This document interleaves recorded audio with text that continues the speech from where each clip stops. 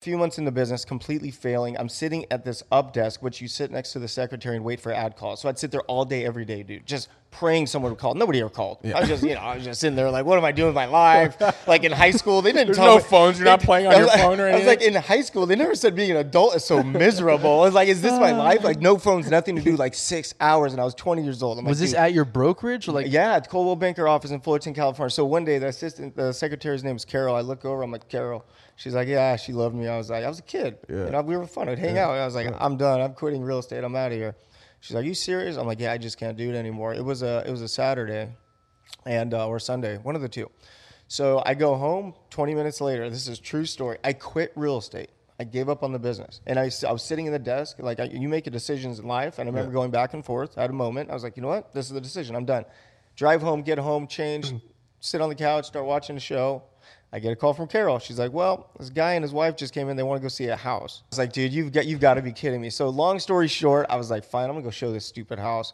That night, I ended up writing an offer on a listing and listing their house. Ladies and gentlemen, you're tuning into the CGTV podcast with the biggest savages in Costa Mesa, Newport, and Orange County. You want a house? They're gonna sell it. You want a house? They're gonna sell it to you. The CGTV podcast on this day. The CGTV podcast. So he's like 15 minutes, 1,100 calories. I'm thinking, you're only supposed to have like 2 or 2,500 calories a day. How the fuck did you burn? Yeah. He's like, oh no, it's this electro system and stuff. And I'm like, so next day he's like, he can't walk, like bad. Dude, no, that happened to me. The exact same fucking thing. I couldn't walk for 2 weeks. Wait until I tell you what happened. Then he starts peeing blood. Okay, that didn't happen. Yeah. Then he starts like his whole body starts shutting down. He goes to the. I can hear now. Yeah. oh, we're good. He goes to the hospital. He caught, what's it called? What's the overexertion thing? Rhabdo. He got rhabdo. He spent 10 days in the ICU. He almost died because he did this because they did his like muscles. Yeah. Listen to this. He can't work out still. Every time he works out for like 5 or 10 minutes, his body starts to go back. Dude, I'm telling you right now, that shit is so dangerous, bro. I did it with a friend of mine, Lightning Fit, right? Yeah, here. Lightning Fit. Dude, I did it. David Betty did. I did it, and I had an injury already in my arm, and then I'm not kidding. For 2 full weeks, I couldn't walk at all. It was the most painful experience of my life. So when you haven't worked out for a while and you go work back, and the next day you can't extend your arm. Yeah. Imagine every square inch of your body is sore. Yeah. I'll never do it again. Yeah. It was awful. How much does it cost? I have no idea. They're like, yeah, David. You know how much it costs? No, I don't know. But it's just dumbest thing ever. Hey, you should come work out so that you can't walk for 2 weeks. I don't think they're going to be open very long because I think dude, he's a friend of suing mine, Lauren, she goes there all the time, dude, and she's ripped. So, he can definitely get. Dude, he can't, we're not live yet, are we? Are we live? Oh, we're recording. Yeah, but we can cut it. We can cut it. Yeah, it's fine. We'll just talk. Here's the deal. Like he had Anthony at American Gym. You know the boxing guy. Yeah. You know Anthony? Yeah. He comes over. He can only box for like 5 minutes, and then his body starts to like show those signs, and he's like, "Oh, I can't keep going." Jeez. Like he's fucked. Well, Yeah. it's the kidneys that have to recover because they can't process the amount of muscle that's been broken down. Damn, that's wild, man. Yeah. Isn't that crazy? So you work out, you do it the normal old school way. Yeah. Well, 100%. like so Tarek always goes like super in, or he like doesn't do it. I'm like that's my life though, dude. Yeah. I'm like an all-inner, right? I'm like I'm like Mr. Fitness, perfect calories, working out 9 times a day, or I'm not doing anything at all. So that's the problem with me. Like I can't half-ass shit. So I'm either all in and I look like I work out, or I'm all out. So clearly, right now I'm all out.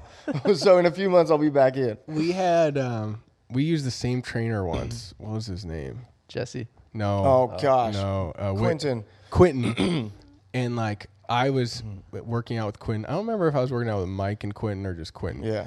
And Tarek hires Quentin, and then like I think you paid him up front or something like that. Dude, he ripped me off for like $13,000. Yeah. What are you talking about? He had some sob story about how he needed some surgery, and then he bought a Mercedes, and he or was something, gonna remember? die. Dude, and his Mercedes, I paid $4,000 to get it out of the tow yard. Dude, he took so advantage of me so bad. He got kicked out by his girlfriend. He moved into my house. He didn't even ask me, dude. I like my beach house, paid like $15,000 a month for rent. I got my trainer living there downstairs eating my food. I'm like, dude, you can't live here, bro. I'm a dad and I got kids. Yeah, he was Portuguese. No, like I'm you. not kidding. I'm like, yeah. I'm like, I had to talk with him, dude. And I come home. I'm like, dude, you're eating my do I kid's look cereal. like Kevin Hart? I was like, you're eating my kid's cereal, eating underwear, sitting on my couch, bro. Like, what are you doing? So It's legit. But my point was, Tarek, like 1 month looked like, yeah, he looks okay. The next month he like did a photo shoot and he had like clovers in his arms. Yeah, like they did hard. You think I do bicep curls? I never seen anyone do bicep curls like Tarek. Yeah, that's one thing I do got, the working out. But that's like we said earlier, it's all in or nothing. Yeah. So what are you gonna do? You gonna start up again? Dude, starting up next week, full training regimen. So I got that Tonal. It's like a magnetic electro weightlifting system. It's really cool. It's digital, puts you through workouts, doesn't take up any space. So I'm trying that next week. And then you know those dumbbells, the power blocks, where they like there's 2 single dumbbells, but they go up to 90 pounds. Yeah, no, I got those. So yeah, I mean, I can't go up to 90 pounds, but like, they mine just go up to 50, and I never passed the 30. Deadlift for that. Never Do like a passed kettlebell swing. Yeah, yeah, and then I throw it out the window by accident. Oh, I've almost done that with the kettlebells. Do you have a gym in your garage? At my house now? No, I don't. So, well, actually, no, I got a rowing machine in there, but we're actually moving. Again, Again, nobody knows it, so once the world finds out, it's going to be Yeah. viral. But we're moving this weekend, so we kind of accidentally sold the house almost, but we ended up selling the house in Costa Mesa for $900 a foot. pretty So good. I'm like, yeah, it's time to get out of here. Yeah. So I'm renting a house down on the peninsula. I'm gonna wait about a year and a half, and then I'm gonna come in and buy something today that's $7 million for $4 million. So okay, let's talk. That's my plan. Let's talk about that because I was going to ask you about the market and where you think Yeah, it's of going. course. So you're selling right now. Yep. You're going to wait a year. Why are you going to wait a year? Well, as the supply increases and the demand decreases, what happens to our pricing? They go down. So what does that mean for a buyer? Cheaper. Cheaper. So what does that mean for an investor? A lot more money. So I'm looking forward to what's to come. Well, I mean, obviously there's good and bad with everything. Like I'm looking forward to the opportunity, and at the same time, it's not the best thing in the world because it's going to affect a lot of people in a negative way. But if you look at the math here, like I was on CNBC last week. You watched the interview? No. All right. So I don't even have cable. Yeah. We'll link it. So it's interesting. So the newscaster, I'm on CNBC live interview, and he goes, like he tried to trick me. It's kind of funny. He goes, so how do you feel about taking advantage of these sellers in this market? I'm like, oh, that's a tough question. He's trying to get me. And I just reminded him the reality of the situation. Well, if they sell today, they're going to be selling for the highest price in the history of American real estate, one. Right. And two, they're going to be getting more money than if they sold 2 years ago. So I still think the sellers are in pretty good shape. Yeah. What do you think about? This is one thing that it's been coming up a lot with recession talk and like 2008 talk, and some people say, "Oh, I'm waiting for it to crash." And we have a lot of buyers saying that. Yeah, what I've been telling people is, I'm like, in 2008, people had no choice but to like let their house go or get it taken away from them because they couldn't afford it. People are selling their house currently because they bought it for a lot less than what they can sell it for right now, and that's why a lot of people have been selling. It's not like they had to get rid of their home. Yeah, but that's what things are changing. So like, Right. So right now. So I remember it was July of 2006, California real estate market, Orange County, California. Inventory spiked 84%. That was July of 2006. I was a young kid. I was like 25, 26-year-old. I told everyone I knew, like, this shit's coming, man. I was watching inventory spike across the board. I would watch. So when it started off, when we were in a healthy market, you'd have maybe 1 home for sale, 2 homes in escrow, right? So supply is lower than demand. And then what I do is I track the analytics of the real estate market. So every single day I run counties, I run cities, I run different areas, and I check inventory. So one day it's like, 1 out of 2 homes are selling. Then it was 1 out of 5 homes are selling. Then it went 1 out of 10 homes are selling. And then once I saw 1 out of 20 homes selling, that tells me that we are head for a down cycle because it's supply and demand. If there's 20 homes for sale, right, guys? Right. I mean, we're on real estate, and there's 1 home selling. What happens to the other 19 houses? Like, how do they compete? Price drop. Price. So right. Yeah. So the next just guy, outbid each other down. the next guy drops his price. It's like a buyer. It's like a buyer negotiating up, a seller negotiating down, trying to be the first one to sell. See, when the market's going down, a seller's kind of like a buyer, right? So they're negotiating against other sellers, dropping their price to compete against other sellers. Just like a buyer increases their offer when the market's going up. So a lot of interesting shit's going to come in. Everybody keeps saying, the market's going to be fine after the quarantine, but let's be real for a second. Like, all these people aren't putting their houses on the market right now, and all these people aren't buying. So what's going to happen when the quarantines lift, right? You have all these different people, these canceled listings, these expired listings, all these people that want to sell.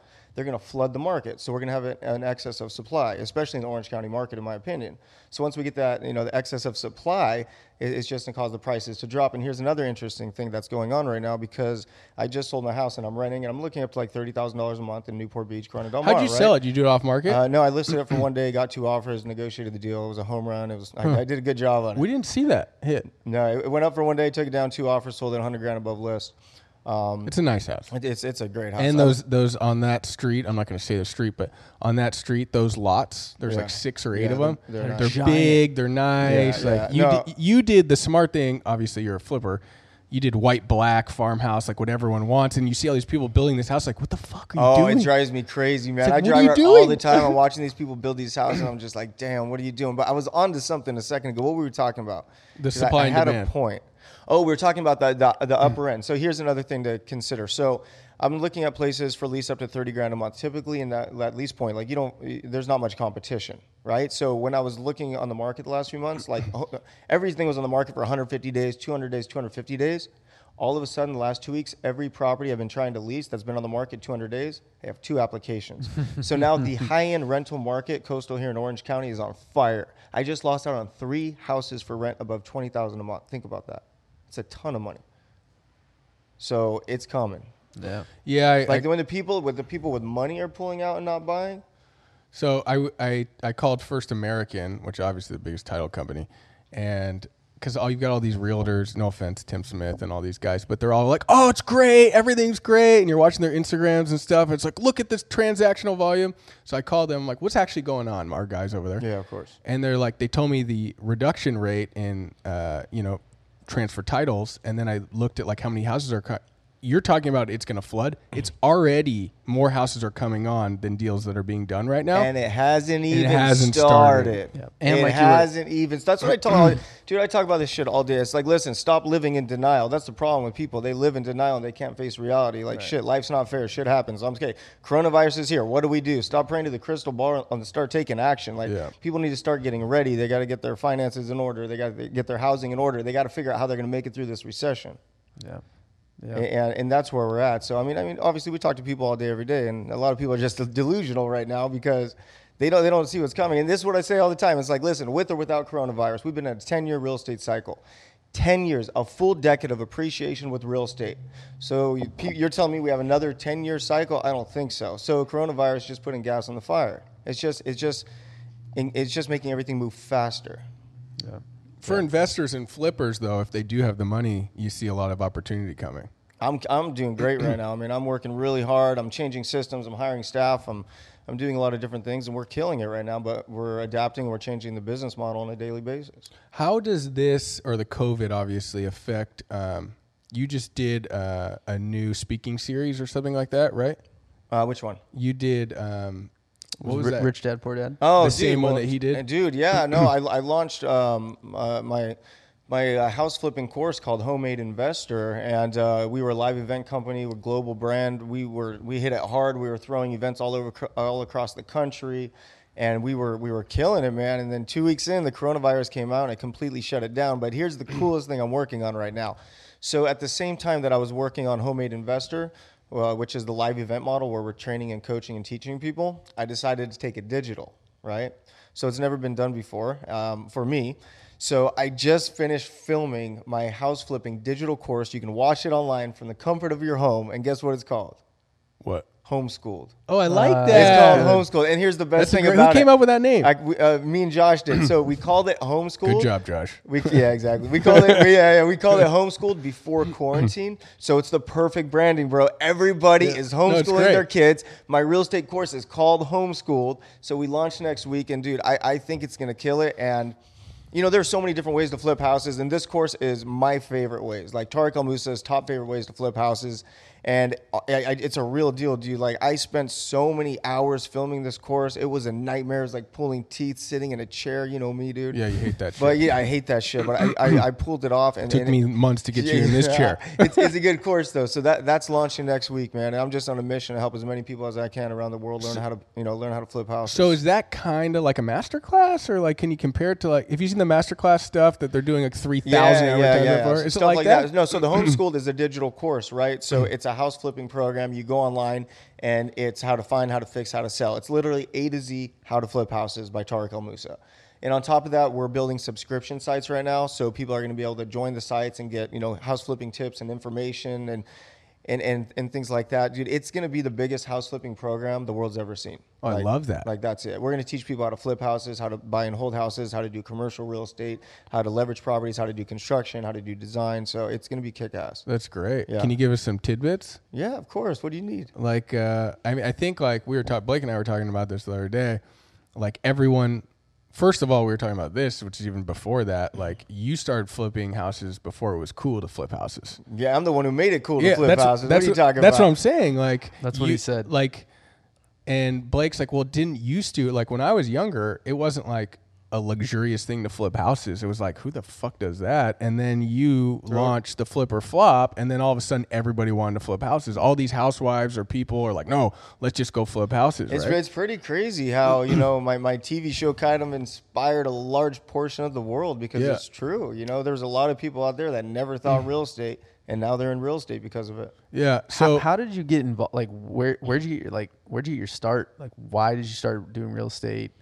Kind of like talk about like leading up to the show. Oh yeah, man. So where did I get my start? So I grew up in Buena Park, California.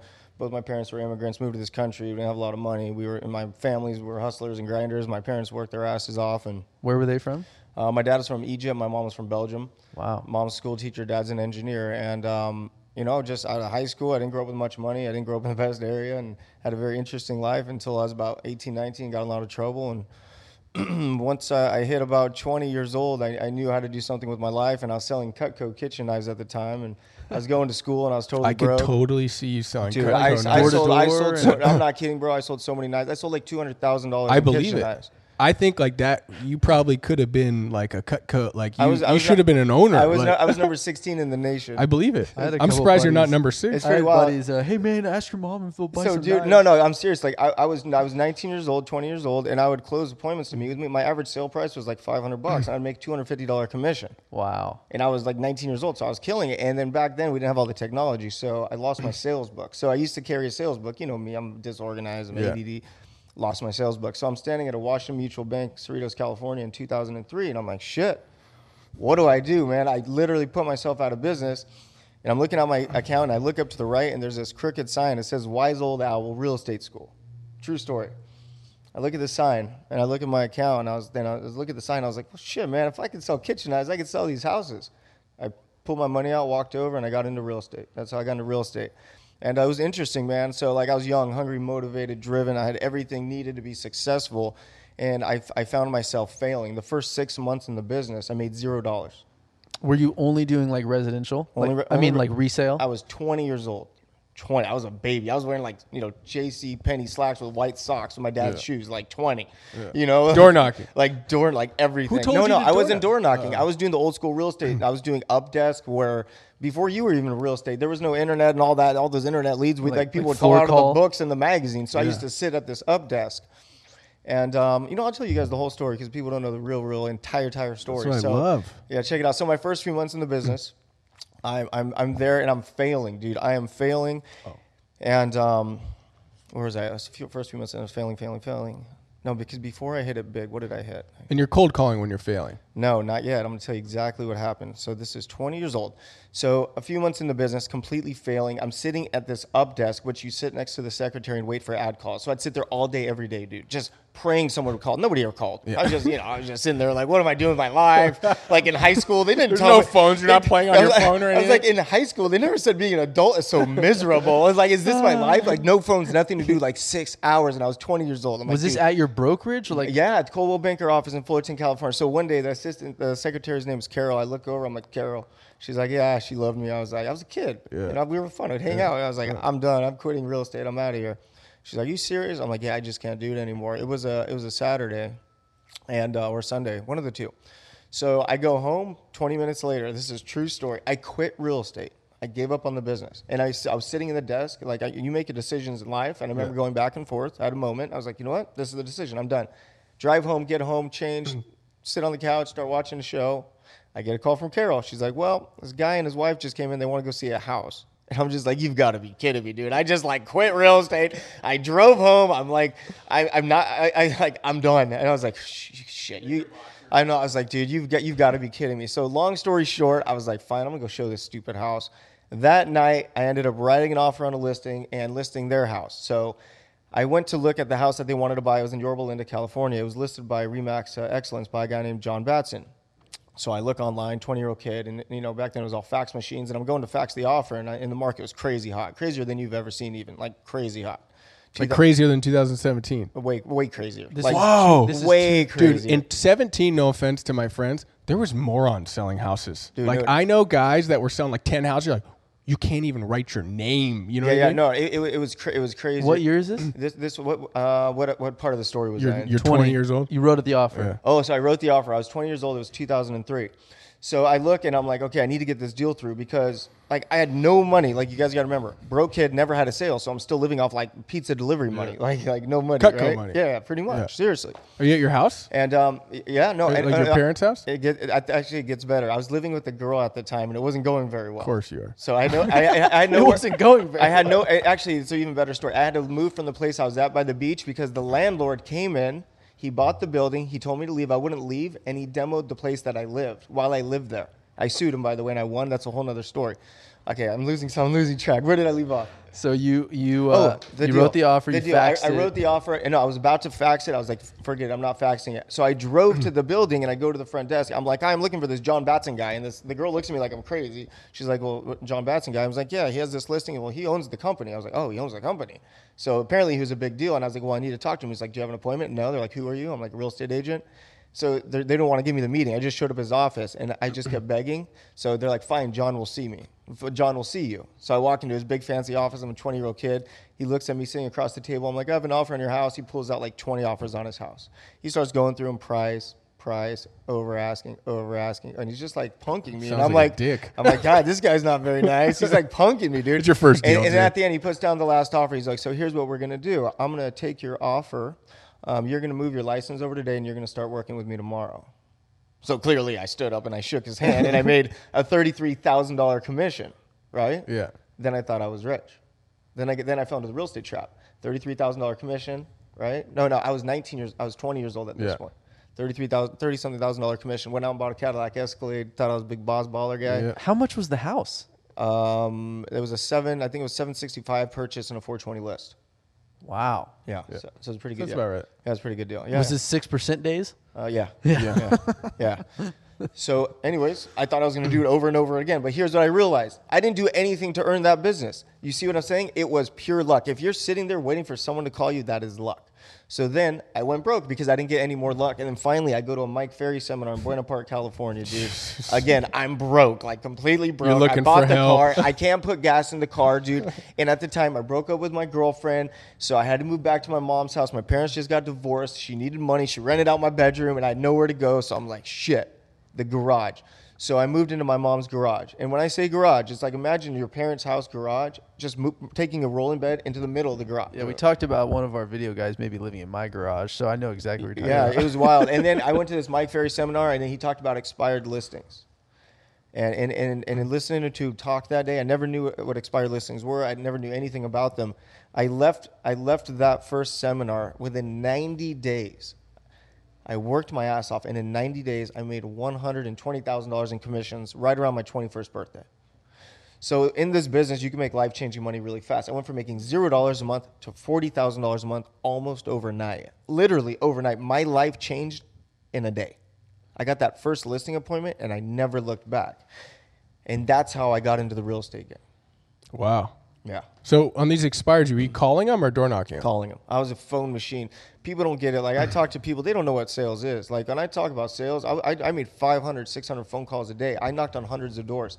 I was on the phone taking calls, calling people at least 6 to 10 hours a day. There was times I had 2 headsets dialing 6 numbers at a time.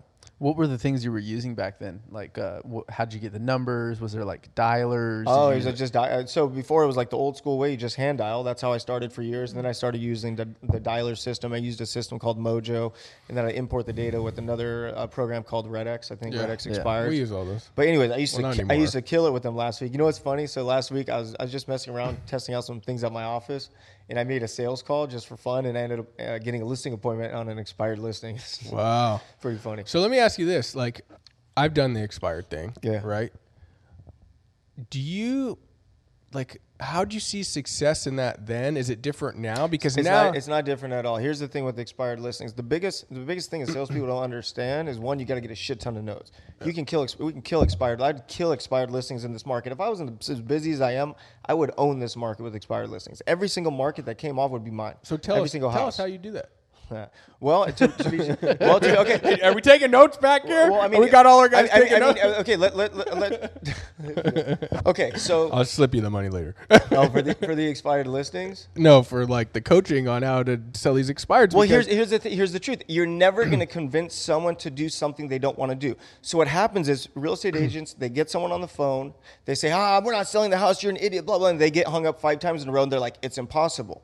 Well, it's impossible if you only try to talk to 5 people. Right. I would call Riverside County, San Bernardino County, Orange County, and LA County. I was going on listing appointments on my motorcycle, going on 1.5 hour rides. I was taking listing appointments in Simi Valley, working in Brea. That's how big my market share was.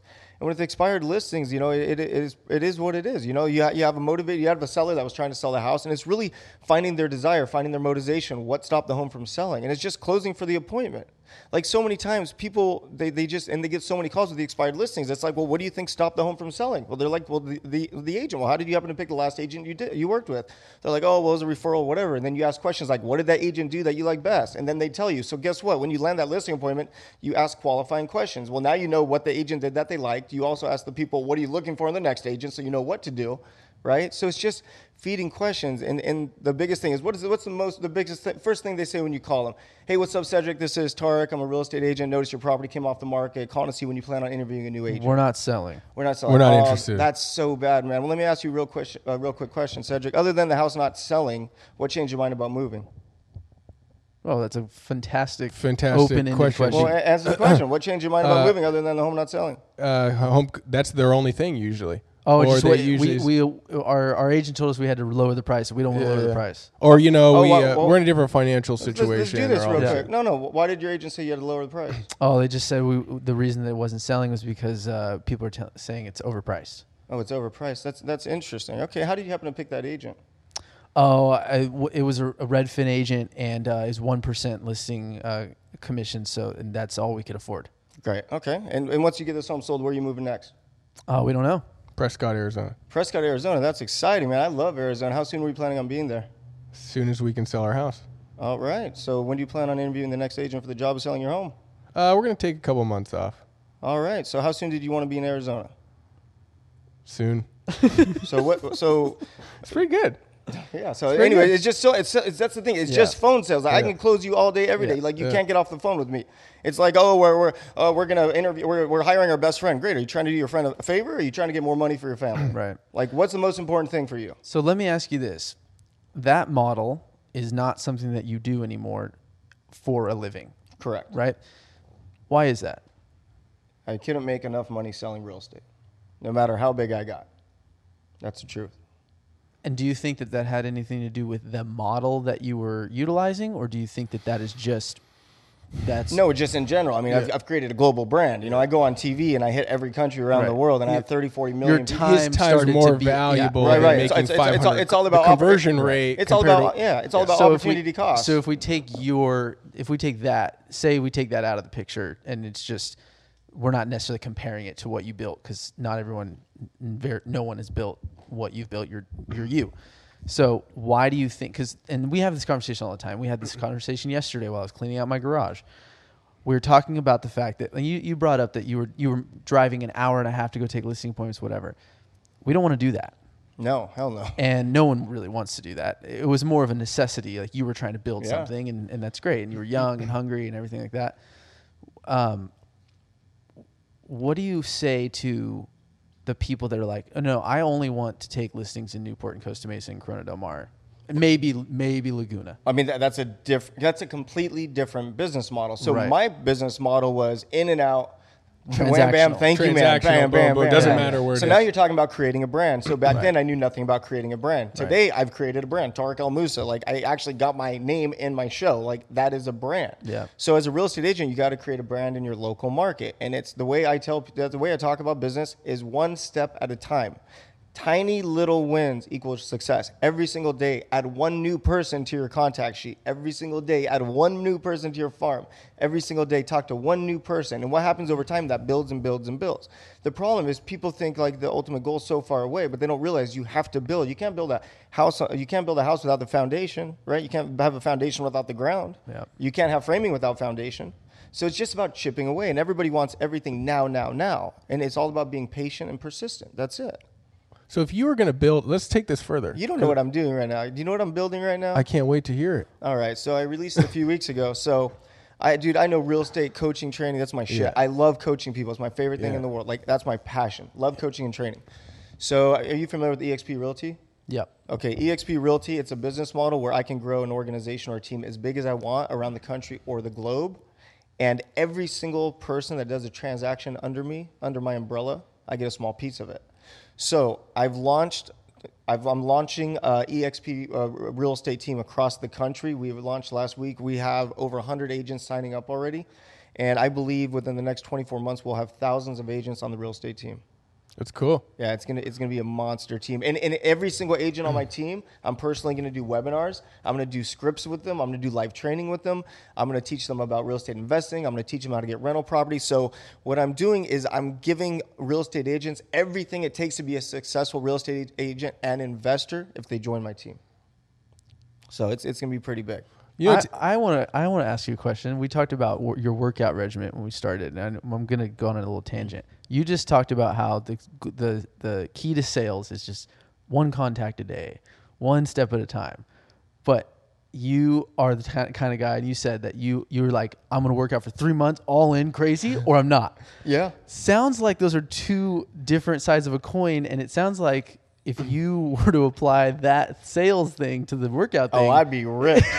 I would be ripped. But let me just be real here. I can only be so committed to so many things. It's like that's real. Discipline is hard. Listen, if I was ripped, no offense, my bank account would look a lot different. We talk about it all the time. The amount of time, effort, and energy it takes to look like you are a trainer, that is a full-time job. Full-time job. And I can't afford to look like that. People ask me, I just can't afford to look like that. Dude, I call it the big three. It's like family, fitness, and business. Yeah.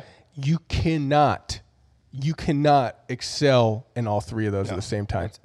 It's tough. I don't know a single person. The Rock makes it look like he does it. Yeah, well, that's interesting because like he just posted something yesterday about him singing the Maui song for Moana or whatever, you know, and he's singing it with his daughter, and the daughter makes him sing it. She has no idea he's Maui. Like he sings it to her in the Moana like Disney movie. And like the guy's like with his family, he's acting. It's a WWE store. His body looks phenomenal, but we don't know. We don't know like what's behind closed doors. But that guy looks like he's got the triple threat, and so does the guy, the one guy who's like French Polynesian or something. He did like Aquaman or something like that. He did. Jason? Yeah. He was that in, guy kind of looks Game like of that Thrones. too. Game of Yeah, Thrones. that guy kind of looks like that too. That's a good show. But for me personally, I've never been able to succeed all three at once. Me neither. It's very tough. Like when I go all in fitness, it's like usually my business starts to go. Something always suffers, and that's the truth. Like it's fun. Right now, like all the gyms are closed, and I've been working out. Like my business are just on fire, dude, because I'm just so focused on business. My life is so different right now because I'm not traveling. Before I was traveling every week, flying to different states and speaking and events, traveling around the world. And I haven't traveled in months. So I've been locked up at home or in my office. Right. And the amount of business and work I've gotten done it's phenomenal. Like I have so much stuff coming out. It's amazing. That's great. Yeah. I'm gonna learn about flipping. Let me ask you this. Yeah, you should. It's a good course. We see. I'm not kidding. We see all the time. We have like right now. There's a couple of places that one of our clients they're interested in. They've been on the market for 150 plus days, and they're both flips, and they're both flipped by people that are not flippers. Oh, that's the for worst. For a profession. They're flippers because They're like they side flippers. watched your show. Yeah, those are tough. Okay. So, what do you think are the biggest errors? Some of the glaring, like big things in those situations that people make. And which situation? When, say, they buy a house for $700,000 and they probably bought it off the MLS, which is probably their first mistake, and then, just in my opinion, and then they have had it on the market for over 150 days because they listed it for $1,095,000 after buying it for $700,000, and it's less than 1,100 square feet, and it's on a corner, which is a busy Sounds like area. you're talking about a particular house. Very much so. It sounds like they better get their shit together. They're going to lose a lot of money. Right. I mean, that's so, what it sounds but like. what do you think is like? I mean, I think we know the answer, but like, I'm interested to hear. Like, what do you think those big things are? And maybe we don't. Maybe you have something that we don't see. Well, what do you mean by big things? Like, so did they pay too much? Did When they're going to say, okay, there's just the big, the likely like, flip things that stuff. happen. Yeah. One, they probably paid too much. Two, they probably went over budget. But in the situation you're talking about right now, they're just being greedy. It's an overpriced listing, so they need to be realistic with They what's should take happening in the their market. 20 grand. Take whatever. No, to take their 20 grand, take their 10 grand, take their 10 grand loss, and move forward. Yeah. Because they don't realize 90 days from now, 120 days from now, it could be $100,000 loss. We don't know. It's definitely not going the other way, I think. People are delusional. I have people arguing with me today. It's like, oh, the market's going to be on fire next month. I'm like, what are you talking about? Have you not seen the news? Have you not turned on a computer? Like, huh? We're seeing the indicators. I was telling Blake, like the oil thing that happened a couple days ago. That's an Crazy. indicator of what's coming. Dude. And you see all the indicators. Southwest earnings, all Delta earnings, $534 million losses in 6 weeks. Like you're seeing the indicators of in 90 days, guys, we can't throw the money back in the economy. You're going to see it. You're going to see it. And let's just be real. Like the coronavirus came out, the stock market tanked, like terrible news. And all of a sudden everybody's screaming, it's rallying. Yeah. It's on fire. It's coming back. And then I'm like, well, have you guys checked the earnings? Because there aren't any because they're closed. So wait till the earnings come out. I need to buy a Mac right now because my wife took mine. Thanks a lot. And you can't buy a Mac. Like you have to order it and it comes in 10 days. Like the fact, like I'm not buying one because I don't want to wait 10 days. Like I have the money to buy a Mac. Just this, that's what it's doing. And that's affecting the economy. Yeah. You know what I mean? Everything. Do you think people don't realize how much real estate fuels the economy?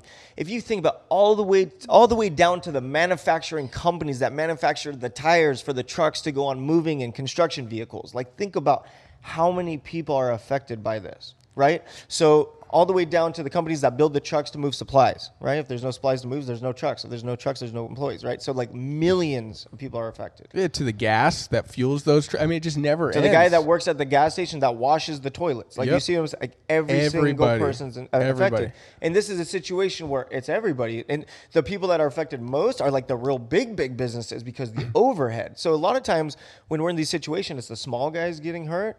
But I mean, it's everybody getting hurt right now. But the big company, they have huge overhead and they don't have any income. So it is really scary right now. No, and they've got huge leases, they've got huge mortgages, overhead, and they don't usually have a ton of money in the bank either. You know, like when they do get that money, they take it out for themselves or they reinvest it as they're growing.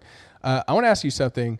I've been thinking about this over the last couple of weeks. Everyone seemed in the last like 4 or 5 years to hop into the Airbnb business. Yeah. Imagine if you had like 6 Airbnbs right now. Oh, people.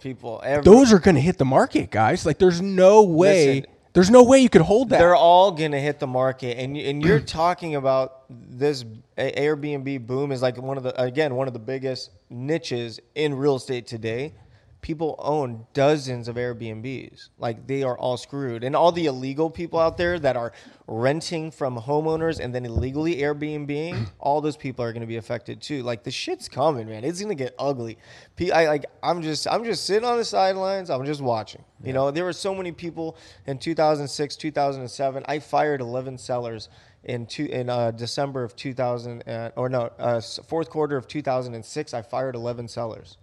Because they didn't want to drop their prices. And they told me I didn't know what I was talking about. And the prices were going to go up in 2007. Subprime market crashed March of 07. And I sold my last house December of 06. Like real estate, the signs are there. It's a supply and demand market, right? That's all it is. Yeah. Supply and demand. If your supply is going up and your demand is going low, prices are going to drop. Welcome to Friends of the Show. Friends of the Show. CGTV. Friends of the Show. Friends of the motherfucking show. Hey, my name is Keith Flores, owner of Smart Choice Heating and Air, and also HVAC God. If you want to understand how to build a social media empire, check me out on CGTV Podcast. Hey guys, if you know anyone that's thinking of buying or selling a home and they need a good real estate agent, send them our way. We'd love to help them out. Now back to the show. So we're a small group in Newport, Costa Mesa. There's 3 of us, and we're doing a lot of media stuff like this podcast for local community and people in the local community like you. Like stalking me, dragging me out of bed to come here and do You know what's really Exactly. funny? You think like the people that are your friends and you know, it would be easiest to get on. They're the hardest ones to get on. Like we called like, I don't remember who we called Hot Cakes. They're like on the next day. Tark took me 2 months. That's okay. You whatever. save the We're best here for now. the- We're here now. So here's my thing. We're local. We're hyper local. We're trying to build a brand. We're trying to build a brand like you're talking about. I've done the whole, I did the whole Sotheby's thing, and then I'm sitting there going, like, I start over every year. You do like, too many different things. I know. So I'll get there. Right? Well, I'll coach you. So What you need? if you're building this brand around media and blah, blah, blah, and you just talked about cold calling and whatever, and you know that this is coming, what would you do if you were us? If I were you guys, Yeah. And we do about 2 to 3 deals a month right now.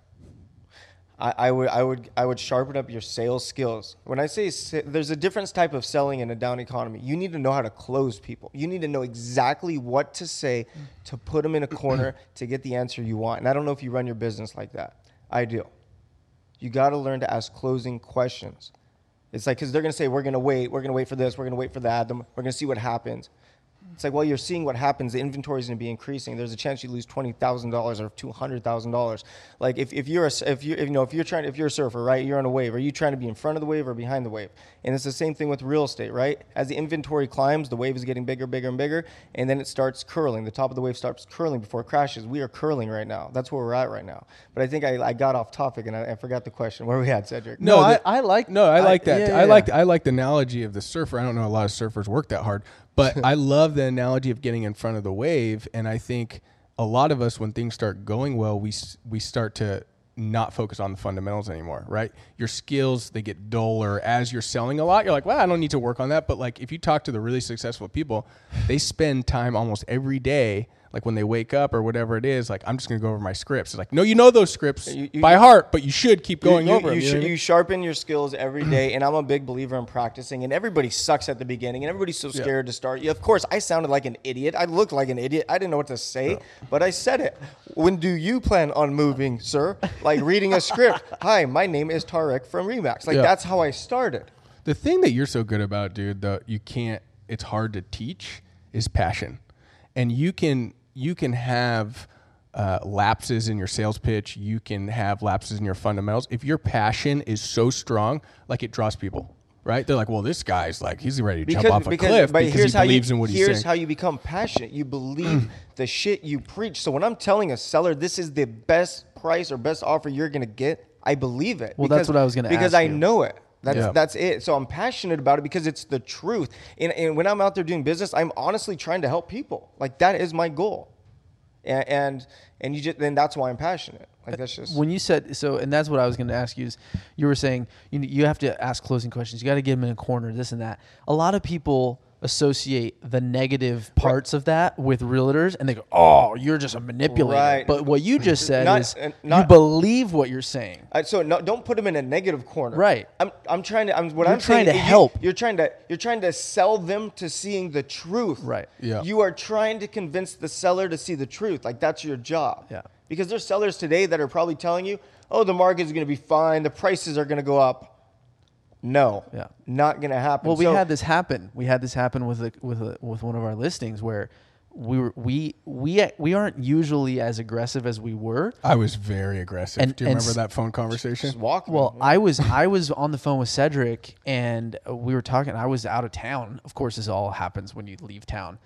And I go, "Hey, man, like, we got to figure out a way to, like, help them see what we know, because they're gonna get hurt big time." And I even said, they might die. Like, this whole thing might, like, really be like their downfall, because they're older people and they wanted to move and this and that. And it's like, we have to help. We got to is be their whole aggressive. retirement. This is The it. whole And house. here's another thing people don't realize. I'm so sick and tired of hearing this shit about our commission. It's like we don't get commission for just selling houses. We are real estate advisors. People that listen to me will either make hundreds of thousands of dollars or lose hundreds of thousands of dollars. They have a choice to make. Yeah. Well, the funny part about it is on this particular house, how many open houses did you do for them? 50?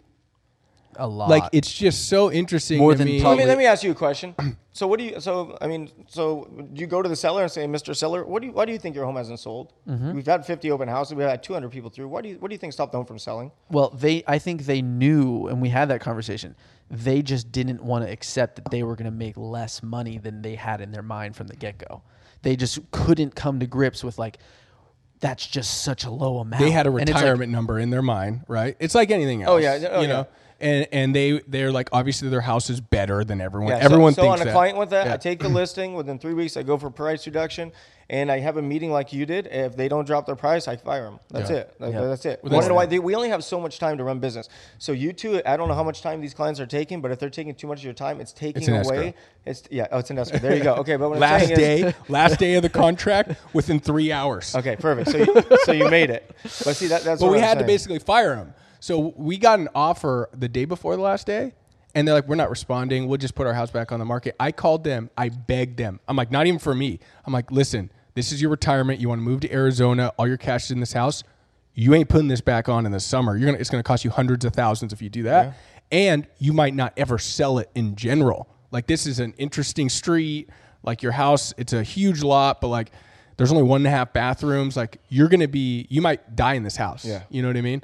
And they were like, no. And I'm like, I believe this so bad. I'll give you my commission. Yep. I said that to him. I was like, I don't care. Like, I like you guys. I think this is it. This is the best offers you ever. And it's a landscape architect company. They want to use all the land to like showcase this. It's a 1 in a million. Yeah. Take the deal. We ended up putting the deal together. They let us keep our commission, but like, it was That's the thing. You sold them into saving hundreds of thousands of dollars. People don't literally millions. So it's a big deal. Millions. They bought this house for $81,000 in 1976. Damn, what did you sell it for? 1.5 or something like That's that. crazy. But like, it was paid off, Yeah. and that was their whole. He was in the military. He wasn't like a wealthy guy, and now he's a millionaire. See, that's the thing, man. Like, we are real estate advisors. Yeah. Yeah. And like you saying that, it's true because it goes even further than the finances. It's an emotional thing, right? They even told us, they said, hey guys, we're scared. You know, they're older. It's coronavirus. You should be. They're quarantined. You know, they have different ailments that they deal with. It's like, we're scared. And we said, and even Cedric said, and he goes, thank you for saying that. It really helps us understand where you guys are at, because it was a moment of like, oh, they're not. This isn't about price. It's not about their home. They're scared. Yeah. You know, they don't, and that's fear is driving a lot of what's going on To right most people, they can't fathom $1 million. Like, they can't even imagine $1 million, right? So it's overwhelming for people. now. Yep. So, So let's I- go back. I Should got we a go couple back? questions. Oh, you go. Before we go back, because I want to know from what happened after the 120,000 Yeah, into this global brand. Well, I want to tell a story leading into that. So when I think I met Tark from Jason, right? Yeah. And then I think I introduced you to Robert, and you guys became great friends, and Yeah. that's really cute. Robert has a different story though. No, Robert always goes like, "Oh, Cedric, I introduced you to." I'm like, nobody went up to Huntington Beach, Robert, without like bringing Nobody. you down. Hey, Robert. Nobody goes to Huntington No, Beach. so dude. listen to this. Every- Anyone who's semi-successful, they ain't going up there. Oh, I didn't So- say that, you dick. So listen, so we started doing a weekly tennis thing. This is a different story. Oh, I saw that. Yeah. With like Robert, Jason, and my other buddy who owns a restaurant or something. And he like got this membership at a country club in Huntington Beach, granted. And he was like, he's making us drive up there and stuff. He's like, what, guys? I got this whole thing. And we're like, we'd rather just play at the public courts in Newport. It's closer to home. But anyway, so I'd met Tarek. I didn't really realize, I wasn't like a big HDTV guy, whatever. And I didn't realize how big this brand was. And I had already known him. I think we did like a little bit of a makeover, and we made you suits and stuff, right? Yeah. And a very difficult client. And but usually the successful good ones they like know what they want. We went to the Floyd Mayweather McGregor fight. Yeah. Right? and it was you, Robert, Mike Shapiro, and myself. Yeah. And I think we had a camera guy or some. Robert was doing the camera. Yeah, thing at there- that, but- Robert brought a camera guy, yeah, not me. Yeah. Robert wanted to be famous or YouTube star. Everybody wants to be He famous. wanted to be a YouTube star. He's gonna kill you when he listens to Yeah, this. and we went there, and like I never realized, and like this is your 30 seconds of praise for me. I didn't realize how like big a deal it was, the flip or flop thing, and like I want to say, you know, we didn't take any. You took a couple hundred photos with like random people was and a lot. whatever, and I'm sitting there going, and I like grew up around that stuff, and I was like, holy shit, like I've been thinking Tarek's just like this guy on some like F-list show, you know, like my other buddy Jason, and Cedric automatically thinks that about most people until Yeah. he's convinced otherwise. Yeah, like yeah, John Travolta could be like, "Hey, I'm John Travolta," and he'd be like, whatever," and then, "Oh, John. yeah, and that then, guy." and then I realized I'm like, oh my god, this guy does have a, you know, because Vegas is kind of global or at least national, you know, it's not like there's Yeah. people from all over, and I remember sitting there thinking like, wow. This guy's got something, and at the time, like you were transitioning, And with it's been business. 2 years. My brand has probably doubled since then. And I've worked my what ass I was off. thinking at the time, I was like, I wonder what he's going to do next. And then I keep like seeing all these tidbits about things coming out and stuff. And that's why one of the reasons I wanted you on so bad is because I wanted to be like, oh, what's going on now? You've got like a full in-house media team. Dude, I have a production. I got a full house. I got a full production company now. Yeah. So I have production company now. I have the homeschooled house flipping courses coming out. I have Homemade Investor, which is a house flipping life seminar brand. Targ Buys Houses is still my investment company. Launching TEM Investments. Hopefully in 2021, we're going to be raising capital and acquiring commercial assets. I heard about that. Yeah. So a lot of good stuff we're working Yeah. on. And on top of that, just coming out with different products and just, again, grinding it away, man. I don't know, man. I just love my new show, dude. It is so much fun to film. Did you see it last So, night? here's the Did deal. you see it last night? It is dude, last night's episode was sick. I It don't was have good. cable, but listen, Was my that buddy like the Legacy, premiere? No, it was the sixth episode in, yeah. my buddy Legacy is on your new show. He Was was on the your one new on last show. night. Yeah. Like, tell me about that. Tell me about that. How that happened. Like, how'd you get this idea for the show? Like, I want to go back to like after you talk about that about flipping because like it's a difference Here's the deal. Here's the deal. My whole life, I've been an underdog. I've had to fight and scrap for everything I have. And when I went through, Flip or Flop, I went through the cancers, and I was real sick for years. I was shit on TV. I was tired. I was sick. I wasn't motivated, and it showed. And the world kind of gave up on me. And I was in a really bad spot for a long time. And I fought my way back. And my ex, she had landed her own solo show, and then I went to the network. I'm like, give me something. And to be honest, they kind of counted me out. They thought I was kind of done with. But they didn't know the fight I had in me, right? So obviously I proved the fight I have because my show is killing it. So I convinced them to give me a shot. That's it. I convinced them to give me a shot. I said, listen, I told them because they didn't want to give me a shot on a pilot. And I told them I'd fund it. I'd pay for it. Good for you. So I'll put my money where my mouth is. I'll pay for the pilot. And long story short, they're like, fine, we'll do it. They did it. And they came back, said, we're going to order 6 episodes. A few days later, they said 8, then they said 9, then they said 11, then they said 13, then they said season 1's going to be a 14-episode season. Oh, I love that. It's doing really well right now. It's a hit, man. It's a great show. So how'd you get Legacy? How'd you pick Legacy? Oh, so that's the production company. They do all the casting and things like that. Randomly picked our friend Legacy? Yeah, it was totally random. Well, Legacy probably signed up some Yeah. paperwork to be involved with it. But dude, I just have so many different things going on right now. So many moving parts that. Well, wait, that is crazy to me that's random. Yeah, it's Like, that's crazy. He's a hustler, man. Because, dude, that guy's a hustler. He's a hustler. Yeah. He's a young hustler. He's just like, he won't give up either. And he dances. He's a good dancer. Yeah, he did a headspin at the end of the episode Yeah. last night. I met Legacy because we were going to do that show, the Sotheby's show, and then you couldn't get out of your thing, and then you could. You were on the show 6 times and out 6 times, and then we ended up not doing it because that John McMonagle show screwed everything up for everybody in real estate in Orange County. God, that was awful. Not only the show. By the way, I've been thinking we got to talk too. I've been thinking about maybe getting into a real estate show. I want a 3rd show. That's what I'm gunning for right now. That would be great. I would man. love to do a coastal real estate show. I That think would be really cool. It's on the wish list. I think. How would you do it?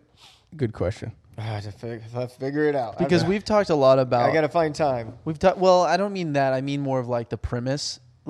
There's a lot of shows out there, Selling Sunset, things like that, $1 Million Listing.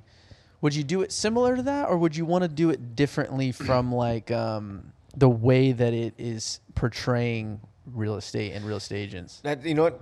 Not that anyone's it's hard to different hear. or wrong. Okay, It's let's like, be real. Like drama sells, sex sells. Like Right. my Yeah. girlfriend's show, Selling Sunset. Have you seen it? No. Like sex sells. I gotta Like, watch all this shit. Dude, her production on her show. Selling great, Sunset- by the way. Dude, she's rad, and Yeah, it looks you like got lucky it looks there. like a movie set, bro. Like their quality of production, it looks like a movie. Her show is sexy as hell. They have like, dude, I bought her a Ferrari. She's like driving the Ferrari in the show. Like I wish my show was as cool as her Yeah. show. Like her show is sick, dude. It's cool. But your show's different. Your show's more like wholesome. It's like It's relatable. different. Well, yeah. Well, Flipping 101 is like I'm like the wild card on the network. Kind of. Yeah. Not that it's so wild, but Yeah, you know, yeah, it's yeah, like yeah. Flipping 101 is so different than any other show they have on the network. Like it's their What's like different? edgy show. It's like edgier, okay? Like Which is still not dude, edgy. when I get no, did you watch last night's episode? I gotta watch. We're pushing the All envelope. right, is all it right. like less For- scripted than some of It's them? no, it's the real me. I would say there's a lot more real Tariq El sassy. Moussa and Flip or Flop. It's a little bit different than Flipping 101. So I think Who was Robert on Flipping 101 or Flip no or Flip Flop? or Flop. So I brought Robert in to do an episode last season of Flip or Flop. Yeah. Did that episode tank pry? Yeah, it did pretty good. Him and his damn heated floors.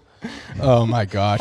He's in new house. He's redone his bathroom 6 times. Calls me every time to come over. I'm like, it looks like a West Elm ad, man. Like, I don't know, buddy. Sorry. Like, it looks good, but not really. Like, it's a Huntington thing. He's going to kill me when he hears Yeah, this he podcast. is. But He then is. I'll apologize and My go play mom tennis with him. I was telling Cedric, my mom texted me yesterday. And she's like, "Oh, I'm listening to the episode with Robert on the mortgage stuff. He's so nice." And then there's Cedric, and I go, I said, Fuckers. I said, Mom, I said Cedric bust Robert's balls because like I have to. You don't gotta. understand. You got if you know it's Robert, too you got to funny. bust his balls, man. I'm a ball buster. Everybody knows that. So Hey, enough of the balls, all right? What do you I got one left. what, True story. what do you think about YouTube? Because we've seen a lot of. A lot of our inspiration, it comes from just what we watch. It's probably most people, right? What you consume, what you listen to, what you're seeing out there, and that's kind of shaping like what you want your brand to be. Yep. And I love some of the new stuff that's coming out on YouTube. Like G-Eazy has a 25-part series called The Process that is like 8-minute episodes, super low production value, just very like run and gun. Production vlog quality style. or value? Quality? Production value. What's the difference? Value would be like it's not valuable. Production value. So anyway, it's like it's not like It's not highly produced. Edited, yeah. There's What, not a lot of- I'm sorry. One more time. yeah, it's a YouTube series that What's a YouTube series? there's this G-Eazy, the rapper. Okay, got it. He did he's done it. Justin Bieber, Kevin Hart. it's like a vlog on YouTube. Kevin kinda, Hart right? has his Netflix thing that's basically like it's a docu series, and I feel like that's a big trend, right? With like more behind the scenes type stuff, less of like a TV show type production. I feel like that would be a very different thing than you have done with the stuff with Flip or Flop or with Flipping 101. Like, what do you think about that? Have you thought about YouTube or like vlog for series me, actually, so I as like a third show? Okay, so I don't know if you guys have go check out my YouTube at Starcom News. I don't have a big following, but I produce some of the coolest videos, dude. Like they're on my YouTube channel right now. Like I don't focus on it. I don't have a following. I did them for fun. I think there's like 3 professional videos. Like one's in New York, and they're really cool. So you actually check Was that out my like check it out. like more vloggy, like Yeah, just day in the life? I did vlog. I did a vlog of New York City trip with Ryan Serhant. Nice. I did a vlog. Oh, I saw you did that. Yeah. So I've done a couple vlogs. So How was that? It was fun, dude. But see, the thing again, it just comes down to time, Yeah, dude. yeah. It's like I'm pulled in so many different directions, and it comes down to a time thing. I'm out of time. Yeah. That's what I got. Yeah. How was that guy? Like, Ryan was cool. Yeah. You could tell he knows his shit. You could tell that me and him were trying to see who could take over the camera more. yeah, And, he looks like he loves the camera. Yeah. No, it was good though. We both have like equal A-type personality, Yeah. energy. He's and- $1 million listing. Yeah. Yeah, one of the $1 million list. My favorite's the Frederick guy. Yeah, He's I just politely reminded him that our shows Yeah. were on the same night. My ratings were just better, you know. Yeah. I'm just kidding, Ryan. Well, He he's is- one. He's he- one of like 6, and you're one of one. Yeah, the That's one what and I'm saying. only. Yeah. So let me ask you this, okay? Because like everyone wants to flip. Let's go back to flipping. Okay. Sure.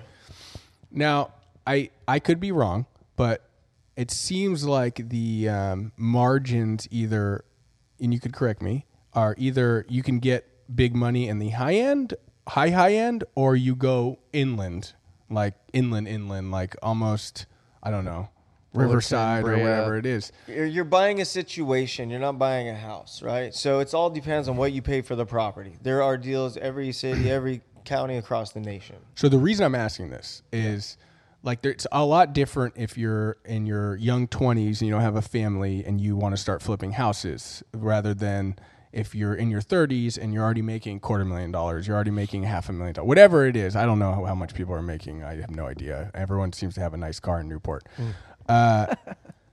When you're doing that, let's say you're making $300,000-$400,000, is it, if your time's worth X and you want to get into flipping and you drive and buy a $500,000 house and you're going to make 30, 40, 50,000 on that house and that flip, does that make sense? Like, should you be shooting for higher price point things? No, of course, because you learn how to do it, and then you figure out how to run 3 or 4 of those at a time. Now you have 4 $500,000 houses that are bringing $50,000 each. That's $200,000. So you would recommend people starting on like entry level houses make the mistakes on those houses, or You start on anything you can get your teeth in. that's a good deal? That's it. You start with it, and you whatever you can make money on, you do. And how, like in your coaching, are you recommending people find these houses? Well, you better buy the program, huh, Cedric? What's the hint? It's very simple. Like, okay, when it comes to sales in general, like there's outgoing prospecting and there's incoming leads, right? Yeah. So the program goes over all the different ways to do outgoing prospecting. How do you contact homeowners? Who do you contact? What do you say? Why do you say it? When do you say it? So I show people how to generate leads. I show them how to convert leads. I show them how to buy a property. Show them how to remodel property. So the homeschool program's kick-ass, dude. People are going to love it. Would you agree that my dad flips? My dad was a pharmacist for a lot of years. Now he sold his pharmacies and now he's flipping. And I have these conversations with him and I go, it's the same thing as being a realtor.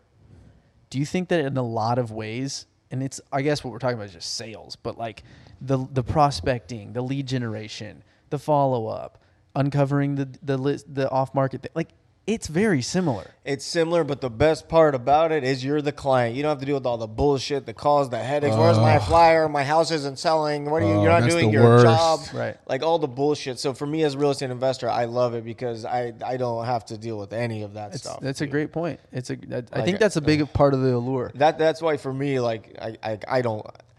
You know, the real estate sales, like today I wouldn't go out there and try to do sales, but like that's why like my passion is to coach and train people to sell though.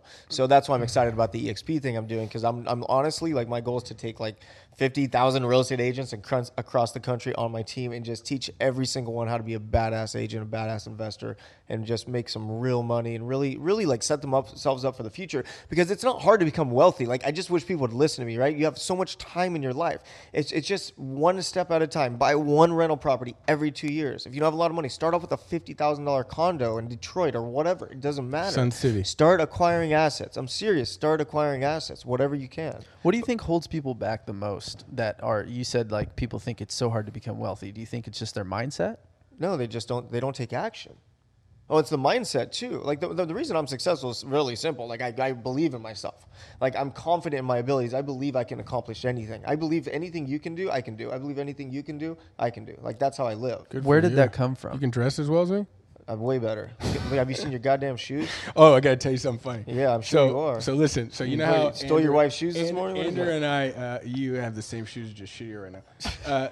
Andrew and I wear our jeans really tight, right? Oh my gosh. So listen to this this guy. So we're trying to. When Tarek came to me, he's still dressed like a Yorba Linda guy or whatever. And when we shortened his pants, he calls and goes, "Guys, have a problem." there's something wrong, man."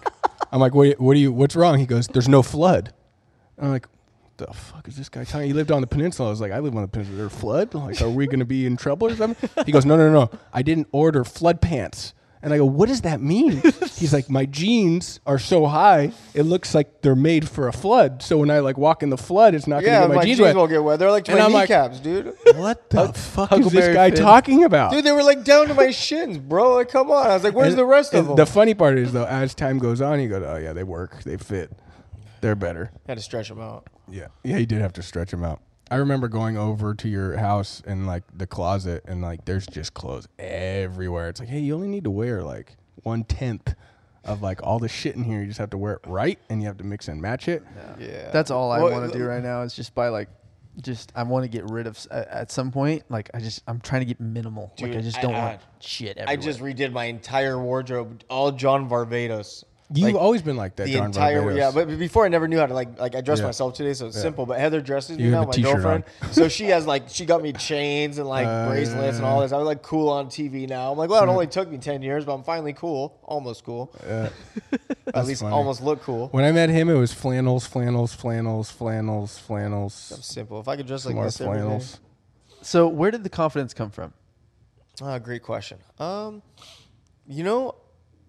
My dad, he loves competing. He loves winning. He loves being the best. And in like my childhood growing up, I spent a lot of time with both my parents. They both inspired me in different ways for different reasons. But my dad was really tough on me, but he always was my biggest cheerleader. He always told me I could be the best at anything I did. He always convinced me to believe in myself. And I'll never forget my first disappointment in life when I was 5 years old. And, I loved my dad more than anything. And he was my coach, and he got invited to coach the All-Star team For baseball? for soccer. Oh. For soccer, and he didn't let me on the team. Your dad didn't let you on the He team. didn't let me on the team. I was 5 years old, and he could have let me on the team. And I remember he told me, "I'm not letting you on the teams because you're not good enough. So if you practice, if you work hard, and you improve, next year you could be on the team." And this is T-ball. This was 5 years old playing soccer. I will soccer. I will never forget that. If you work hard, you can come back.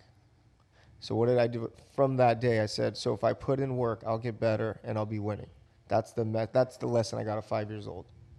And then you sold Cutco knives. Then I sold everything. Dude, I sold alarm systems out of my truck in Ralph's parking lots, bro. Like I've done everything. I sold water. I used to I got a big sign in the back of my Toyota truck. Got water filtration systems. I used to buy them from Amway and try to sell them to people. Like, dude, I tried Love everything, that. bro. I sold T-shirts. I sold kitchen knives. I've sold everything. Like everything. Why'd you get a Tesla? Why'd I get a Tesla? Oh, so I can work on the road when I'm not my Sprinter because the auto drive Is that capabilities. the real reason? Dude, I go to LA, I jump in the carpool, I push a button, I look up, I'm in LA. But I don't drive anymore now because I just got a new Sprinter and I have a full-time driver now. So now I have this Tesla, but I love the Tesla. It's like the coolest car in the world. Like, love that car. Yeah. And you've had a lot of cars. Yeah, I've had a shit ton And of that's cars. one of your favorites. Yeah, it's one of my favorite just because of the convenience of it. It's like you walk up and the door opens. Oh, That's okay. That was the first time. That was pretty good. That was good. You walk up and the door opens. It's like you put the foot on the gas, the brake, and the door closes. Right? that's it's cool. It's just a fun car. Yeah. Robert's wife has one or something like that too, right? Who Ex-wife? cares? Yeah, ex-wife. What? I can't keep up with that shit, man. Yeah. Seriously, man. let's pick on Robert episode. Let's talk about Robert's dating life. Well, no. We did a podcast and he walked in with someone else. I'm like, who the hell is that? And it's like, whatever, Robert. Like, Robert's Robert. Yeah. So you got a Tesla, which was interesting because I think you had a Lambo before that, which is a very different thing, a Tesla. Still got it. You still got it. And now you do the Sprinter thing. And now The you're Sprinter moving. thing's cool. What's that? The Sprinter thing's cool. Yeah, I just got. You've the new- always been into that. I saw someone working in their Sprinter yesterday. I was walking to the beach and they were like working with sidecar donuts and they were like on their laptop. The thing open. I was like, oh, that's cool. Dude, if you guys see my new Sprinter, you're gonna shit. It's right. It looks. I built it. So what I did is I went to the builder. We designed it together, and I told him I wanted it to be like a jet inside. So it's set up like a jet with the barrel walls. Whoa. And you walk to the back, and there's a bathroom in the Sprinter, and then there's a door that opens, and you have TVs on the side walls. So it looks like an airplane the way I built it. So when you're on the really road, it feels cool. like you're flying. It's really dope. Can you do like, let's say you're going to LA on a show or something. Can you have like on the way up like that show on so you like know when you go meet with Oh, I people do it you all the want time. Yeah. so smart. Yeah. No, it's a full mobile office, dude. I have everything. in the Sprinter, I live in that thing because I have a closet. I do my wardrobes in there. I have a microwave in there. I have a toilet in there. Wow. It's pretty cool. You're going to like it. So how do you go from that year where it's like I just went from being dead broke with an Escalade and now I made 120 to growing it into this brand? Like what was next after that? So next after that, so 90 days, $0, 120,000. I was living in my mom's garage. I ended up buying $1 million house right around my 21st birthday. How? was 2004. Anybody could get a loan. I just made the money. I put like 5% down. I just made my year. Dude, like literally. And, What do you mean, I was Hal? doing the math. I'm Hey, like 120 and check this out. Check this out. No, I didn't buy it cash, but check this Yeah, out. we know. Yeah, back then I think it was like 5% down. But and then for like job history, I was new to real estate, so I put like they put like catering or something. Yeah, Like, yeah. instead of pizza delivery, Yeah. they said I had Smart. a catering company because it was stated I made $20,000 a month delivering pizzas. Yeah, good for you. Yeah, sure. 20 grand does not equal 120, but all right. So, anyways, so I did that, and then of course, my ego was so big. I was like in my early 20s, cockiest little asshole ever. I hate that guy. Yeah. And then obviously 2006, 7, 8, 9 came around. I lost everything. I got humbled. I got my ass handed to me. I realized I'm no different than anyone. I'm no better than anyone. And then I grinded out 2007, 8, 9, 2010. Made the decision to start flipping houses. And told everybody I knew about it. And Why? Why did you make that decision? Because there was because less I was still working my ass off. I was door knocking in Corona and Riverside hours every day, sweating my ass off. And then I'd go negotiate with the banks. I'd do all this work for hundreds of hours, dude, and I'd get a $6,000 commission. And then I look at the investor buying a house for $200 worth $350. And then I realized this guy just made over $100,000, didn't do a goddamn thing, and I did all the work and I made $5,000. Something's wrong. And that's when I made the decision to switch. And what was that first flip like? We should timestamp. That was great. Yeah. That was awesome. Timestamp that. What was the first flip like? And timestamp this. What time is it? Not time to go. 10:42. I got to film. I got. So give us this plug. You got 5 minutes left. Yeah, I'll give you 5. I'll give you 5. That was a question. What was the first flip like? All right, so like I was pitching everybody. I was like, listen, I want to flip houses. I showed them my business plan, and what I did before I started pitching people, I predicted what flips were going to sell for, and as they closed, I was right. I was within 1% of sale prices on everything. So I proved everybody I knew my shit. I proved that I knew real estate, but nobody wanted to give me money because they like, oh, you're an idiot kid. You don't know what you're doing. You're 28 years old. Like whatever, normal stuff. So I finally found someone because I never quit. Like someone will always say a yes, dude. Like I don't give a shit. You just have to find them. Like I will take 100,000 no's until I get a less. Like I will keep going. The difference is other people get 7 no's and they stop, Or one. or even one. Like no, like if you ask the same question 100,000 times, you're gonna get a yes. Like if you just stand on the street and you ask, you want to sell your house, want to sell your house, want to sell your house, you're gonna find somebody. Like Yeah. that's just simple math. But I got off subject. Where was I? Your first flip. your Oh, first flip. So I finally got who's my business partner today. This guy Pete. Pete DeBest. Yeah. Great so guy. back then he was like a big baller, dude. He was like 31. He was rich. He was a millionaire. What was he doing? Like, he owned a mortgage company, and I was just a real estate agent at the Robert. office. So he was Robert like Jr. Yeah. So he was like a big baller back then. You know. I mean, he still is a great guy. So I pitched him, and he's a businessman. He's like, yeah, sure, I'll do it. I'm like, really? He's like, yeah. And this was on a Sunday. So by Thursday, we went to an auction. I did all the research, and I found this property. And we ended up bidding. It was a condo in Santa Ana, and the most I could pay for the house was $115,000 because I couldn't pay more than that. So I brought exactly $115,000 in checks. The bidding started $99,000. I was like 1,000 over, penny over, 1,000 over, penny over. So we're going, and it's down to me and this last guy. It's like 107,000, 108,000, 109,000, 110,000, back and forth. I'm like, shit. He goes 114,000, and I'm defeated at this point. I'm like, damn, I lost. I was like 115,000, and then he walks. And right when he walks, I look around, nobody's bidding. I'm like, oh shit, what did I do? I was like, I don't want it. Take it back. What did I buy? Because I didn't know anything about it. Yeah. I didn't, like, there could have been like legal involved. There could have been squatters in the house. I knew nothing. But I bought that first condo in Santa Ana, California, paid $115,000, and I did everything wrong. So I tried to be the contractor. I tried to be everything, and I'm terrible with construction. I'm terrible fixing. Anything fixing or construction, I'm terrible. But the thing I did right was I worked my ass off. I got that thing done start to finish, listed in escrow, sold within 60 days, not knowing what I was doing. Because I have video, dude. I was at the house working at like 2 a.m, like painting walls and shit. Like I did everything, and that's where I shot the home video. And you know what the craziest thing about Flip or Flop is? Do you know that I pitched Flip or Flop before I ever flipped a house? No. I came up with the idea for Flip or Flop before I ever flipped a house. It's wild, dude. It's just believing in your shit, just believing in what you want. It's just believing that you can accomplish anything. Like it's just mindset, dude. It's all mindset. Wow. Yeah, it's true. What But did it's you true, sell though. it for? Huh? What'd you sell it for? $169,000, net commission $34,000. So back then, $34,000 after the recession was a ton of money, and it was interesting. So from there, I pitched. I sent in a home video, try to get the show, and then I get this contract from HGTV after the pilot. They're like, "You're going to do 13 episodes in 10 months of the show, Flip or Flop," and I came up with the show name. The problem was this: I had only flipped 3 houses the entire year. Now I had a contract to do 13 houses in 10 months. Yeah. So I was like, well, what are they going to sue me for? I looked around. I was like, they can have it, right? I was like, everything's maxed out. I'm upside down here. Signing the contract. So long story short, that first year, I learned how to flip houses on TV. Season 1 of Flip or Flop, I'm actually learning how to flip houses. And what they don't know off camera, to find the houses, I was driving overnight every night looking for houses. So I would film during the day. I'd work all day and night while I'm not filming. And then I'd leave my house every night at 10 o'clock until about 4 in the morning. And I would go to all the properties that were coming up for auction the next day because I had to see if anybody lived there. Because if people lived there, I couldn't bid on it because I didn't have the time for eviction. So I would start off in Murrieta, Temecula, and I'd work my way through Riverside, Corona, San Bernardino, Monte, Rialto, and then all the way down. Where were you living? And I was living in Yorba Linda. So I was on the road every night from about 10 p.m. to 4 a.m. And then I'd wake up about 8 a.m. and I'd be at the auction by 9 a.m. And I did this like a lot. My ex-wife will even tell you she was there for the whole thing.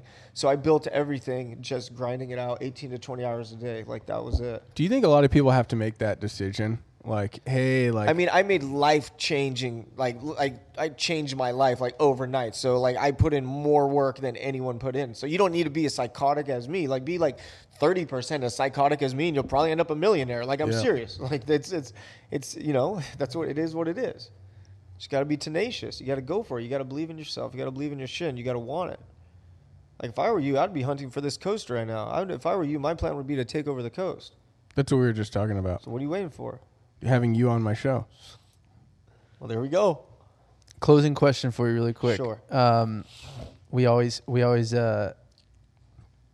We're thinking about how to get more interesting people on the show, right? I mean, that's like, you said it yourself. Sex sells, this sells, drama sells. It's not easy to get people to listen to a podcast as it is. Even if you do have really high profile people on, it's also very difficult to get high profile people on without ever having anyone that's a high profile person on. And we've had a couple people, and I think that we both agree that you're probably the highest profile person we've had so far. At least like top in 3. real estate for sure. Yeah. Yeah. Like, I mean, just from a brand standpoint, following standpoint, everything like that. And you came on and you're friends with Cedric, and it was probably, you were like, hey, I want to do it, do this for my friend, whatever.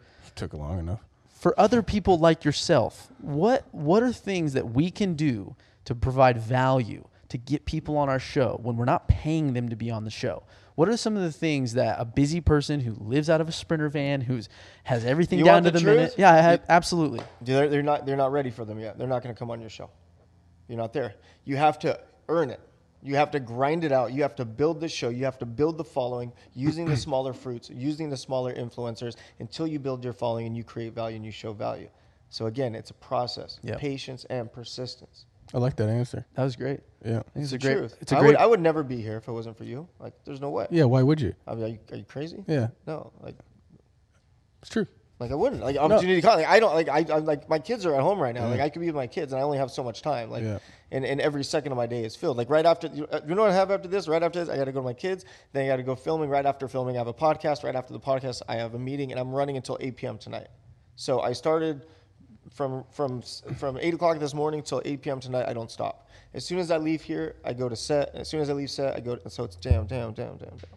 So you just, the way to create value is by building the following. So then, but how do you build a following? So here's something you got to consider. So the guys you need to go after, okay, let's figure this out. The guys you need to go after are the guys that want to be famous, that are dying to be famous, that are designing to be influencers. Find the guys with 15,000 on their account, 20,000 on their account. So you build, steal a couple hundred here, couple hundred here, couple hundred here, couple hundred here. So go after the micro influencers, the guys with 25,000 or less. You want to know why? Because they'll appreciate you. They'll appreciate this. They're going to promote you. They'll repost it. They're going to repost it. You're going to be a rock star. Want to know why? Because you're helping them. Yeah. That's what you need. So that's change your model. Look. So the smaller guys that are up and coming or are making it, the guys that are in the trenches. I want you to interview a real estate agent that was on 5 expired listing appointments last week, that has a following of 500, but knows his shit. Those are the people you need. Yeah. we've been transitioning to micro, especially for COVID with like micro businesses and stuff. When we opened this, it was like, how many followers do people have? And then we started shifting to that mindset where like, well, we can have all these people all day long that have a lot of followers, but if they don't give a shit, it's not going to do anything. You don't for us. need followers. You need fans. There's a difference. You need people to love you. So if you It's go to, true. if you go to it's true. If you go to a micro influencer and he has 20,000 followers and you do this for him and you do some really cool videos so he can post it on his page, he's going to appreciate you. You would hope so. He's gonna, but that's what I'm saying. He's gonna say good things about you. If you get someone with 1 million followers that's a big ego, they're never gonna talk about you again. They're Yep. done. Yeah. Well, Agree. if you have anyone that you think would want to be on our show, Yeah, you I let got us a know. guy. You know, have you interviewed the guy that owns the 12 gym, Miguel? Miguel? No, but I would love to. He's a beast. We dude. used to work out dude, there. He's like super jacked. He's like MMA fighter. He owns like 20 gyms. He's in real estate. He's a flipper. He's actually joining my real estate team right now. Wow. He's a Let's gangster. get him His on. following is like 22,000. get The him on. content he puts out, dude, is insane. Hopeful- That's the guy you need. Hopefully he's not still hiring Quentin. No, he's out. No, I'm serious. There's a guy. You want to interview No. someone badass? He's badass, dude. Let's do it. Okay, Let's do we'll it. set Set it up. I'd love that. I used to love going there. I think I went there with you a couple times. Never went. I've No, gone no, to the with 12. him. Oh! I Yeah. went to the 12 once with my wife, and then that was it. Yeah. That was it. Hey man, thank you. Thank you That was for All right, coming boys, on, that was brother. fun. You have a good Appreciate it. time? I had a great Absolutely. time. I All like right, your everybody, shoes. and Robert, when you listen to this, I'm going to apologize for Cedric for making fun of Huntington Beach and your tennis skills and So plug everything his else tennis about your skills are life. bad. Have you Plug- seen it? Have you seen his tennis skills? Yeah, And I'm like, hey, why don't you get some lessons? Like, oh, we'll do it together. I'm like, no. You. as long as they're not as bad as his flying skills. He tell you how many else killers coming back from Vegas. That's a whole other podcast. Talk about where everyone can find you. Sure. Everything, the shows, what you want to All right, plug. here we it is. do have a couple. Do your followers. thing. Yeah. So right now, Flipping 101's on the air right now every Thursday night on HGTV, 9 o'clock, 8 o'clock Central. Flipping Flip or Flop Season 9 is coming out in a few months, so that's coming up. And then the best way to find me, contact me, message me is through Instagram, and my handle is @TheRealTariq And I have Homeschooled coming out, Learn to Flip Houses from the Comfort of Your Home. And as soon as the quarantine is lifted, Homemade Investors coming back. And again, my other mission right now is to build the biggest real estate coaching, training group around the country. So a lot of fun things happening. Love it. Thanks, man. All right, Appreciate it. Awesome. Here's another classic. Thank you guys so much for listening to the show. If you liked it, make sure to hit the subscribe button so you never miss another episode. And if you want to leave a review, we would really, really appreciate it. You can find us on Instagram @CGRE_TV. You can find me @Blake Nelly, Blake and then NELLEE, and @Cedric Channels, just like it sounds. Finally, if you see myself or Cedric around town, on the peninsula, or on 17th Street, please say hi. We'd love to meet you. And if you know anyone that we should have on the show, send them our way. Yeah, bro, Channels crew. Freaking legend.